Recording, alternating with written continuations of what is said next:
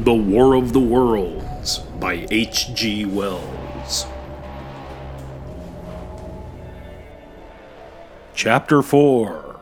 The Cylinder Opens. Hello and welcome to another edition of Public Domain Playhouse. We bring you a cross between an ebook experience and a podcast experience by developing teleplays of the great works of fiction from antiquity.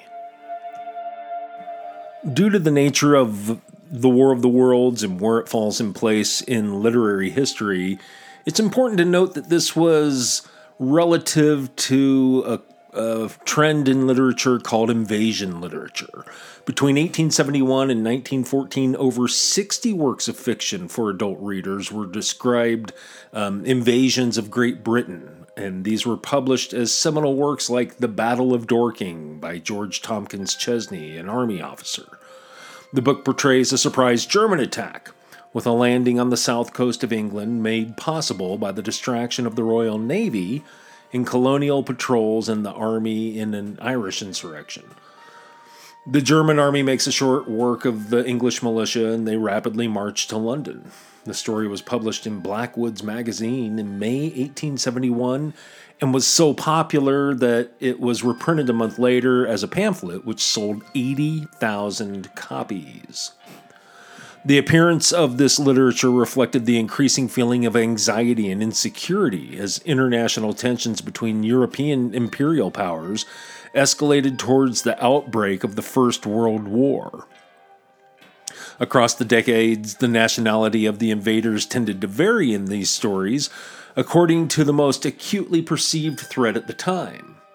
In the 1870s, the Germans were the most common invaders.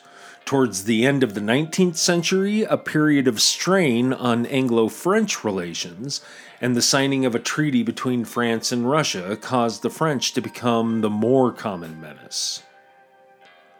There are a number of plot similarities between Wells's book and The Battle of Dorking. In both those books, a ruthless enemy makes a devastating surprise attack, with the British armed forces helpless to stop its relentless advance. And both of these stories involve the destruction of the home country of southern England. However, War of the Worlds transcends the typical fascination with invasion literature with European politics, the suitability of contemporary military technology to deal with the armed forces of other nations and international disputes, with its introduction of an alien adversary. So although much of the invasion literature may have been less sophisticated and visionary than Wells's novel, it was a useful familiar genre to support the publication success of this piece, attracting readers used to such tales. It may have also proved an important foundation for Wells's ideas later on when he became a devout socialist, as he had never seen or fought in a war. So let's get on with Chapter 4, The Cylinder Opens. I wonder what's going to happen. What's going to come out of that cylinder? Will it be whipped cream? Will it be ice cream? We don't know, but we're waiting to see. What else could come out of a cylinder shot from a giant cannon buried deep in the heart of Mars? Let's find out. Chapter 4. The Cylinder Opens. When I returned to the common, the sun was setting. Scattered groups were hurrying in from the direction of Woking, and 1 or 2 persons were returning. The crowd about the pit had increased, and stood out black against the lemon yellow of the sky. A couple 100 people, perhaps. There were raised voices, and some sort of struggle appeared to be going on about the pit. Strange imaginings passed through my mind. As I drew nearer, I heard Stent's voice. "Keep back! Keep back!" A boy came running toward me. "It's a moving," he said to me as he passed. "A screwing and a screwing out. I don't like it. I'm going home, I am." I went on to the crowd. There were really I should think 200 or 300 people elbowing and jostling one another, and 1 or 2 ladies there being by no means the least active. "He's fallen in the pit!" cried someone. "Keep back!" said several. The crowd swayed a little, and I elbowed my way through. Everyone seemed greatly excited. I heard a peculiar humming sound from the pit. "I say," said Ogilvy, "help keep these idiots back. We don't know what's in that confounded thing, you know?" I saw a young man, a shop assistant in Woking, and I believe he was, standing on the cylinder and trying to scramble out of the hole again. The crowd had pushed him in. The end of the cylinder was being screwed out from within. Nearly 2 feet of shining screw projected. Somebody blundered against me, and I narrowly missed being pitched onto the top of the screw. I turned, and as I did so, the screw must have come out, for the lid of the cylinder fell upon the gravel with a ringing concussion. I stuck my elbow into the person behind me and turned my head towards the thing again. For a moment, that circular cavity seemed perfectly black. I had the sunset in my eyes. I think everyone expected to see a man emerge, possibly something a little unlike us terrestrial men, but in all essentials, a man. I know I did. But looking, I presently saw something stirring within the shadow. Grayish, billowy movements, one above another, and then 2 luminous discs, like eyes. Then something resembling a little gray snake about the thickness of a walking stick coiled up out of the writhing middle and wriggled in the air towards me, and then another. A sudden chill came over me. There was a loud shriek from a woman behind. I half turned, keeping my eyes fixed upon the cylinder still, from which other tentacles were now projecting, and began pushing my way back from the edge of the pit. I saw astonishment giving place to horror on the faces of people about me. I heard inarticulate exclamations on all sides. There was a general movement backwards. I saw the shopmen struggling still on the edge of the pit. I found myself alone and saw people on the other side of the pit running off, Stent among them. I looked again at the cylinder.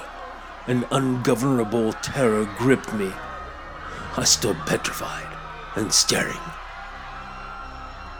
A big, grayish, rounded bulk, the size perhaps of a bear, was rising slowly and painfully out of the cylinder.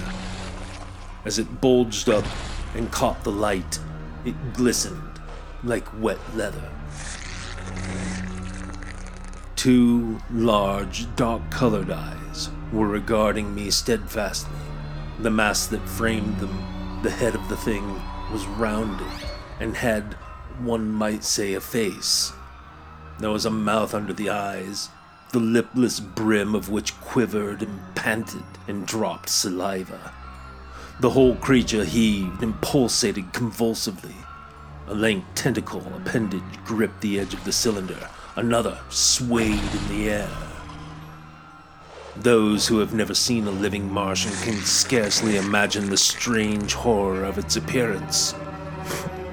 The peculiar V-shaped mouth with its pointed upper lip, the absence of brow ridges, the absence of a chin beneath the wedge-like lower lip, the incessant quivering of this mouth, the gorging groups of tentacles, the tumultuous breathing of the lungs in a strange atmosphere, the evident heaviness and painfulness of movement due to the greater gravitational energy of the Earth.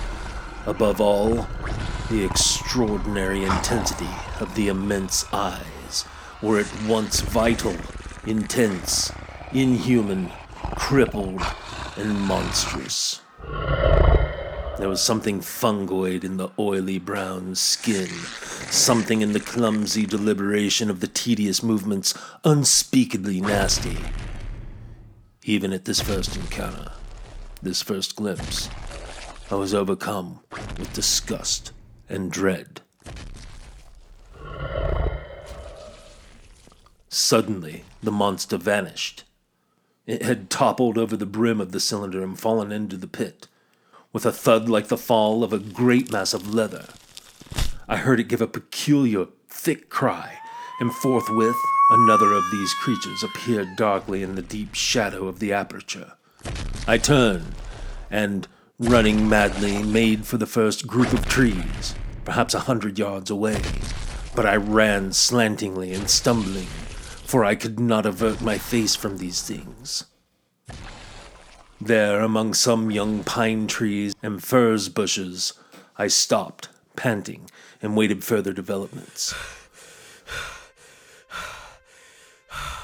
The common round in the sandpits was dotted with people, standing like myself, in half-fascinated terror, staring at these creatures, or rather, at the heaped gravel at the edge of the pit in which they lay.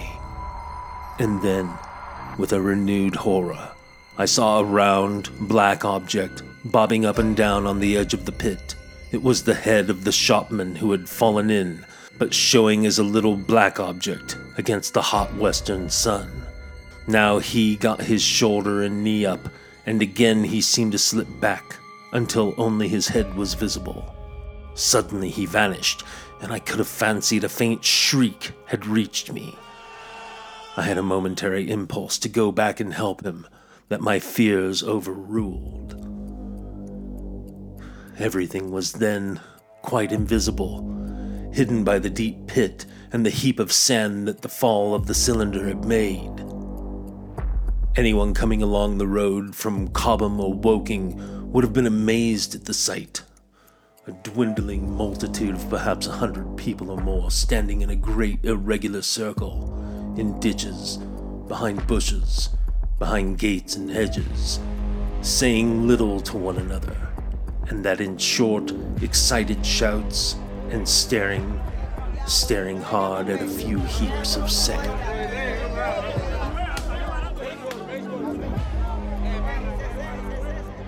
The barrow of ginger beer stood, a queer derelict, black against the burning sky, and in the sand pits was a row of deserted vehicles, with their horses feeding out of nosebags, or pawing at the ground.